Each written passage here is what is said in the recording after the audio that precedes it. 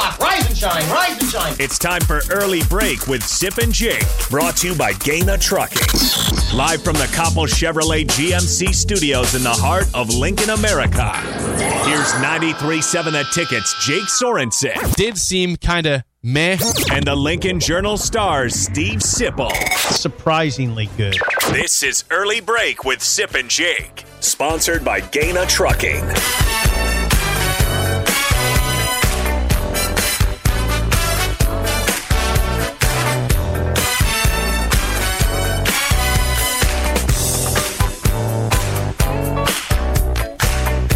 Welcome back to Hour 2 on a Double Barrel Wednesday. Steve Sipple, Jake Sorensen, Early Break. Fun show so far. You got the podcast at theticketfm.com. Good stuff as always from Sean Callahan.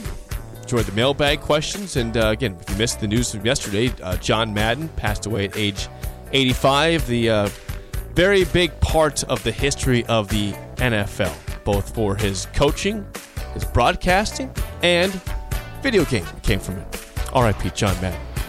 You were a big Raiders fan as a kid. So Thank you, Jake. You watched Raiders football when he was coaching.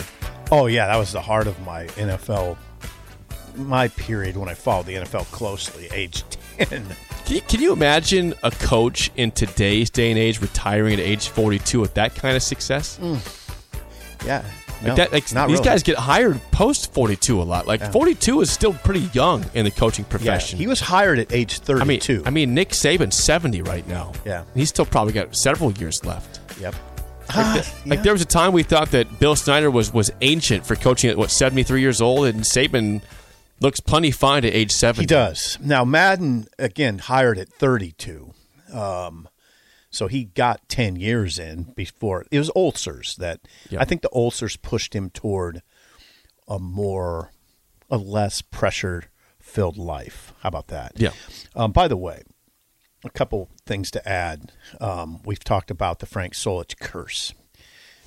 We need to address the Frank Solich curse more on this show. Yeah, and here's one reason. I thought about it yesterday. NC State. Part of the reason NC State was so dismayed. Chris, hold on, Chris. Yeah, hang on, Chris, who's been patiently waiting on the phone. Chris, Baldwin Shop, couple points before we get to you, and you might even want to weigh in on this. NC State, one of the reasons the Wolfpack were so dismayed by UCLA's decision by the fact that UCLA couldn't play in the Holiday Bowl. NC State was seeking its second 10-win season in the school's 137 years of football. NC State is seeking, because they're still trying to play somebody. Yeah, NC State is seeking its second 10-win season, trying to celebrate its second 10-win season in the school's 137 years of football.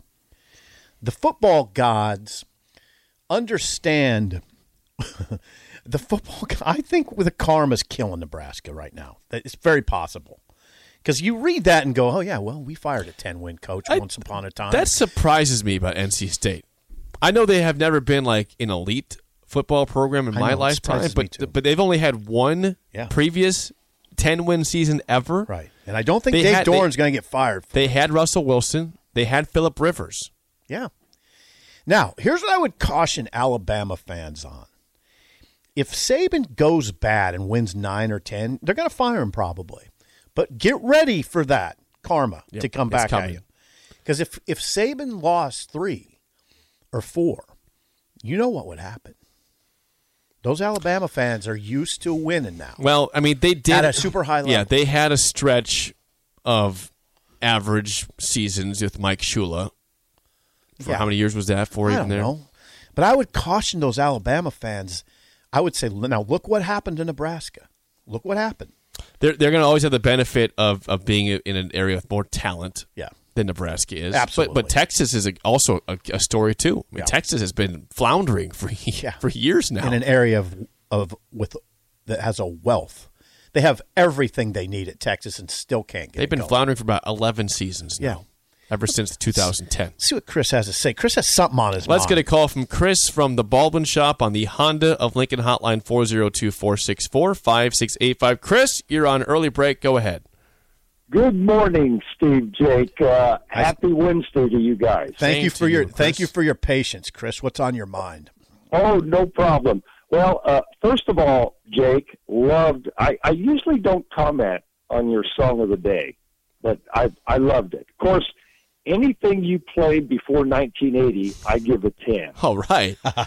Waiting You're for a good me today. man, Chris. A 10 today for me. I didn't know you had such good taste in music, but now I do. Thank you. Yeah. Well, Stephen, and your Gladys Knight and the Sips. Oh boy, that was a good one. Yeah, that was a good one. That makes sense, doesn't it? That makes sense. Well, first of all, you guys, a little thing. John Madden. What a great coach, great personality. Steve, I was trying to think. Okay. Now, I see he started as a head coach in 1969. Now, what's killing me right now is, I was thinking maybe he took them to the second Super Bowl against the Packers and Vince Lombardi and Bart Starr and all those guys, but it wasn't. It was somebody else. Steve, as an old Oakland Raider guy, I need some help here. I think that's John. I think that's John Rauch. Oh, I think you're right. Yeah. That name. See, I was thinking Tom Flores, but that's after Madden, isn't it? Yeah, Flores is after Madden. I think we're talking about John Rauch, and I'm Googling right now. He was the head coach of the Oakland Raiders from 66 to 68. Would that make sense? That's a short span, and I think he was pretty good, too, in those times. Yeah, I'd have to check his record, 66 and 6. I mean, okay, here it is. You're right. 3 years, John Rauch. His coaching record at Oakland with the Oakland Raiders, Chris, was 33-8-1. Wow. 33-8-1. And he bad. did coach Oakland in the 67 season when they lost to the Packers in Super Bowl II. You're exactly right. John Rauch. Oh, yes, I remember watching that game. Now, Steve, Jake, I was an old NFL guy. Did not like the upstart AFL teams. Did not like them. Okay. But anyway, now everybody's all entwined after the 1970 merger. But John Madden's record, like you guys mentioned, 759 or whatever it was through 10 years, which in the NFL is a great record. I mean, that's superb. But what I don't understand why he didn't really make it to more Super Bowls. But Steve, I want you to think about this. There was a couple of Nebraska players on that 76 team. Now, I don't know if you remember who they are, but one I think played a pretty prominent part in that, and he was a linebacker. Martin was his last name. Martin.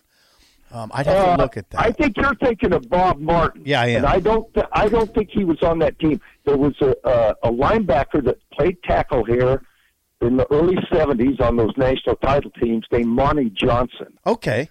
I do remember and that. Monty Johnson and our All-American center in 74 and 75, Jake, that Rick Bonas was Rick also Bonas. on that team. And I think they moved Rick to linebacker there because, Jake, here's one for you. As an All-American center, he played at like 215 or 220. Oh, man. Yeah, Raw bone, weight room fanatic. But out there, in the NFL, even at that time, you couldn't play center at that weight. So they moved him to linebacker. And, I don't know if Rick – I think Rick lives in Omaha now, but I don't know if he ever played much linebacker for him, Steve. I don't know, but, yeah, Rick Bonas does still live in Omaha, and he turns up in some speaking engagements and things like that. But that's a great name to bring up. When you think of the great Nebraska centers, you don't necessarily think of Bonas, Rick Bonas, but he definitely belongs in that conversation. He absolutely does. He paved the way after Doug Dumler. Now, you guys are talking about the bowl games also. Okay. A quick comment there. Sean Callahan made a great point. Are some of these teams just looking for excuses to get out of these bowls that they don't want to go? And Steve, Jake, I've always thought this bowl situation is really saturated right now. And when you got 80, 82, 84 teams, whatever it is, playing in bowls, man, and I know we're kind of in that, reward the participation trophy mentality, but it seems that, it's awful funny. You don't hear players opting out that are playing in the playoffs right now. No. Georgia, Alabama, Michigan, and Cincinnati. Those players that's because those games are really important, and people are going to be watching them. But I don't get this. Ohio State players, it's frustrating. You can kick this around as much as you want, but anyway, guys, hey, yeah, John Madden, great coach, and it's sure a loss. And but this bowl game situation, like I said, to just get out of it, just to throw out excuses, or use COVID as an excuse, which I'm not saying they did. We don't know that, but anyway. Guys, hey, great show as usual, guys, and I'm bringing a care package in tomorrow morning, so you guys brace yourselves. All right, thank you, Chris. Appreciate that. Yeah, thank you for the call. Okay, guys, hey, I'm going to hang up and listen. All right, good stuff. On Deloitte's On Cloud podcast, my co-host Mike Cavus and I talk with innovation leaders to explore how they use cloud engineering for new possibilities for their organizations. Join myself, David Linthicum, by subscribing to On Cloud wherever you get your podcasts. Yeah, he mentioned Rick Bonas. That's a great name to mention. He also asked the question of why did Madden not get to more Super Bowls, win more Super Bowls? Well, there's an easy answer to that. It's interesting. The Raiders won the division title in 7 of his first 8 seasons, Jake, but went 1-6 in conference title games during that span. A lot of chances. Yeah, so he did struggle in the playoffs a little bit before, but he did bring home the big one. A resounding victory. They clobbered the Vikings in that Super Bowl. It was just I get the chills, not because it's 40 degrees in here, which it is. No, it's 70 in here, by the way. But I get the chills thinking about that. All right, what else you want to talk about? I want to ask, we got a few minutes for this, so I want to ask you guys, 402-464-5685. I'm thinking about the future in the Big Ten West for Nebraska and everybody involved. And, for a long time, it seemed like Illinois was the perennial bottom feeder in the conference, right? The division, they were always the team that was your win. Or Purdue. Purdue has been their Northwestern has been their time to time. Then they bounce back up like every other year. Come on, Darrell Hazel was. Yeah, Purdue before Jeff Brom, they were a disaster. Yeah, they were horrible for a couple years there. But my question is this: are the days of a perennial bottom feeder in the Big Ten West over? Nebraska was in the cellar last year with Northwestern. They both went 1-8 in conference play. Nebraska was not exactly a bad football team. They went 3-9. They had their issues that caused them to go 3-9, but they're obviously not getting blown out. Right, not a bad in these team. Games. Not a bad Northwestern team. was bad this year. They were bad, but they typically bounce Good back. program though. Good program. They bounce back from bad years, so you can't call them a perennial bottom feeder. No, they're a good program. I mean, if you have any doubt about it, just get on Google and maybe do a virtual tour of their facilities, and then and you'll see Northwestern isn't going away. Not as long as Fitzgerald is in place and they have the facilities in place. No, think about it. When Nebraska entered the Big Ten in 2011, Purdue was awful. Purdue was terrible. Yeah. And, Illinois has been awful. They've been pretty bad most of the time. It sounds to me like you're banking on Bielema. I am. Well, Bielema went 5-7 this year. Right. And we're tough. And they won, three conference games? 3 or 4? Right. And they came for a fist fight, too. Right? That's what they're going to be. In his first season. Yeah, that's what they're going to be now, as long as he's there. I don't think there's any way to call Illinois a pushover anymore. They're just not a guaranteed win anymore. You raise a great point that the bottom, we used to think of Minnesota as a bottom feeder. Sure, yeah. Minnesota, Purdue, Illinois were seen as, hey, those are your wins. Northwestern, you felt good about, but they were a pest, and it was always Wisconsin, Iowa are tough. But now you look at the schedule, you can't say, well, I feel good about winning that game. No. That's a win. I guess Nebraska was the bottom. Nebraska's in a bear of a conference is what we're getting at, and the division is better than it was. It's better. Minnesota, by the way, flexed last night. I said 41-12 they would win. That's the score I threw out. Minnesota won 18-6. But as Sean alluded to, Minnesota, Jake, ran the ball 51 times for 249 yards. Last night? That's what I said would happen, though, right? You got to give me credit on that. I said they will pound West Virginia into submission. One of those touchdowns was by an offensive lineman that weighs 380 pounds. Right. Kai Thomas had the other touchdown. Kai Thomas ran. This is a Minnesota running back, a reserve running back, in a bowl game, rushing 21 times for 144 yards and a touchdown. That's Kai Thomas. They had a second running back, Marquise Irving, run 19 times for 129 yards. Solid. Yeah, they had two backs go well over 100 in a bowl game. There's always good days for your team. Okay, Minnesota flexes. Minnesota gets to 9-4, Jake. That's good. I don't know why they're matched against West Virginia, which was 6-6, but that was an easy pick for a win, which is sort of illustrating your point. It was an easy pick. Minnesota's an easy pick in that. Minnesota, like you said, when they entered the conference, Nebraska, Minnesota was not a good football program. We didn't think about Minnesota being a challenge to Nebraska. They were a team you thought might go 6-6 pretty much every year, maybe 5-7. And now you know what we're talking about? Can Nebraska catch Minnesota? Which is a sad thought, but it is true. It just evolved that way, right? They got a good coach up there. They really do. And they have a very definitive style. You know, they have a mammoth offensive line. Yeah, I saw this. This is from last night. The average weight of the starting O-line for the Gophers is 334 pounds. Yeah, the Vikings is 307 pounds. See, the average weight. Minnesota's they've built an identity, and they're using their reserve running backs. These guys were third and fourth string guys, and they're still getting over 100 yards in a bowl game. Because they have a big offensive line. They have an identity. Yes, they do. They run the ball. And they're a tough outfit. What did they do? What did they do during the COVID year? They came in here down 33 players. And they won.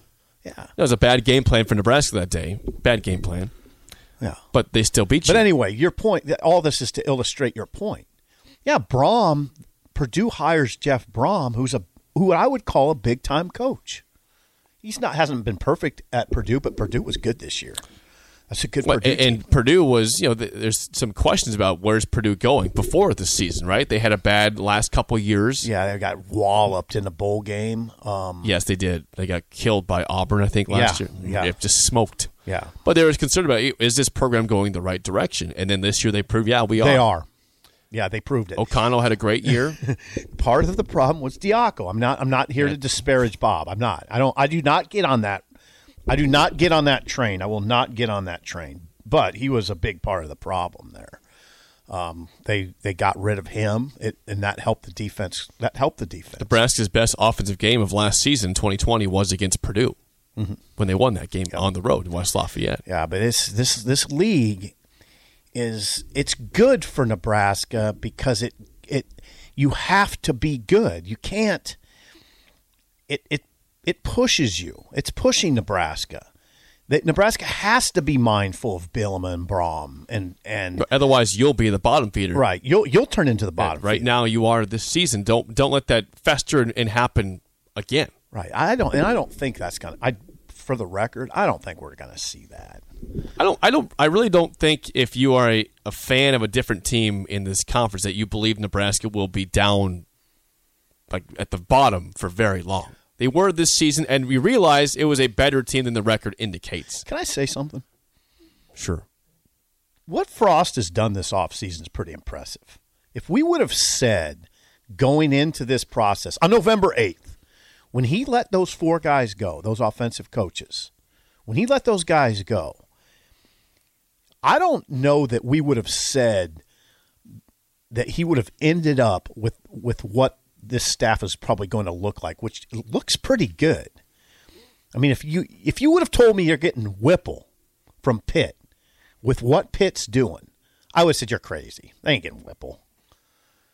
I mean, look what Pitt did.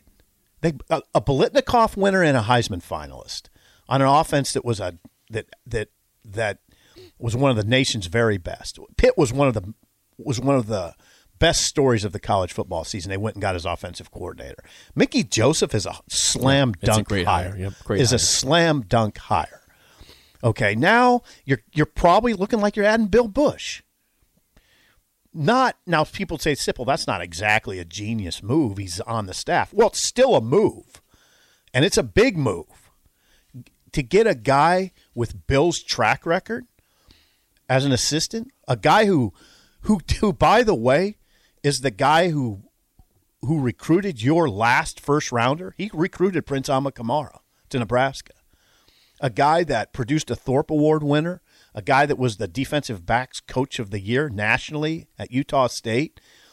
Well, let's put it this way, Jake. The guy knows quarterbacks a little bit. He recruited Alex Smith, the first overall pick in a draft, and Joe Burrow, the first overall pick in a draft. How many guys can say they recruited two guys? And Alex Smith was not a slam dunk. He wasn't a heavily recruited player. Bill's area was San Diego. And Alex Smith was not heavily recruited. That was a Bill Bush gut feeling. We got to get this kid. He's a skinny kid out in San Diego, but he convinced Utah to recruit him. Becomes the first overall pick, right? Mm-hmm. Alex Smith. That's pretty impressive. He stood on the table at LSU and said, if we get this kid, we'll win the national championship. About Joe Burrow. Yeah. It wasn't a slam dunk at LSU. That was not a slam dunk. He stood on the table for Burrow and said, this is what we got to get. This is the piece we have to get. And they got him. In part because Bill knew Joe's brother in Houston, his littler brother, not Jamie, Dan. He knew Dan. Dan lived in Houston. He worked Dan. He kind of knows the dad. They don't know each other that well, though. Jimmy Burrow. He knew him, but not that well. But he closed those deals. So Frost has done a really good job. I mean, you can't say anything other than that. I like the Donovan Raiola hire. Now that's partly because of Dominic and my fondness for Dominic, but I think Donovan's a good hire. They're going to try to poke holes in that. I understand that. By the way, Dominic and his family moving to Chandler, Arizona. So that quarterback, Dylan Raiola, is going to play high school football in Chandler, Arizona going forward. They're moving out of Burleson, Texas. Yeah. Interesting. Yeah, heading to Chandler, Arizona. There's a little tidbit for you. Thank you. I like tidbits on this show. You like tidbits? You know what gives good tidbits is Parker Gabriel. Oh, he's got all the tidbits. sorts of tidbits. Yeah. And guess what? He's next on Double Barrel Wednesday on Early Break in the Ticket.